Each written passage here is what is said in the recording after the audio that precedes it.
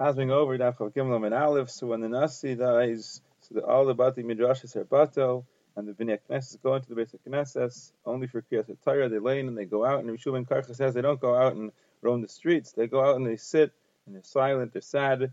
They don't say over Shmuos or Divrei Agada in the base of Avel.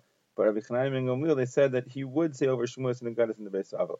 The Gemara is a brisa that during the first Shabbos, the Avel doesn't leave the home altogether. The second Shabbos he goes, but he doesn't sit in his place in shul. The third Shabbos he sits in his place, but he doesn't talk to anybody. On the fourth Shabbos he's like everybody else. Yehuda says it's not necessary to say that the first week he doesn't go out, because the first week everyone comes to him to be menachem him. So it starts in the second week. The second week he doesn't go out altogether. The third week he goes and he doesn't sit in his seat. The fourth week he sits in his seat, but he doesn't talk. And the fifth week he's like everybody else. The Gemara makes a brisa that for Shleishim, after the Misa, the Yav was not allowed to get married. If his wife died, he's not allowed to get married for Shleishim Regalim. But Yehuda says, no, the first two Regalim he can't get married, but by the third Regal already he could get married. Now, if he doesn't have any children, so he's allowed to get married right away because of Terev Rivya.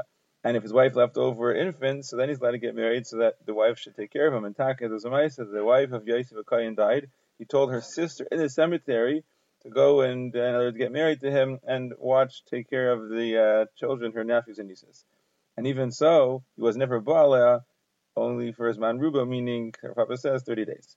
Remember another Raisa, that for Shleishim, you're not allowed to do Giyut, meaning to do Giyut, which is a fancy form of a laundry and pressing, and you're not allowed to wear those begadim that are meguatim.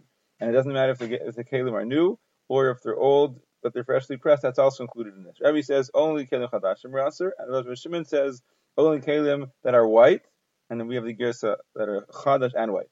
Abaye wore a garda de sarbula, which is a beged that was lavan, and it was old though, so apparently he holds like Rabbi that's got to be new. Rava wore chimutz terumisa sumkasa, which is something from Rome that was red, even though it was new, like Rabbi Shimon, that it's got to be white, not red.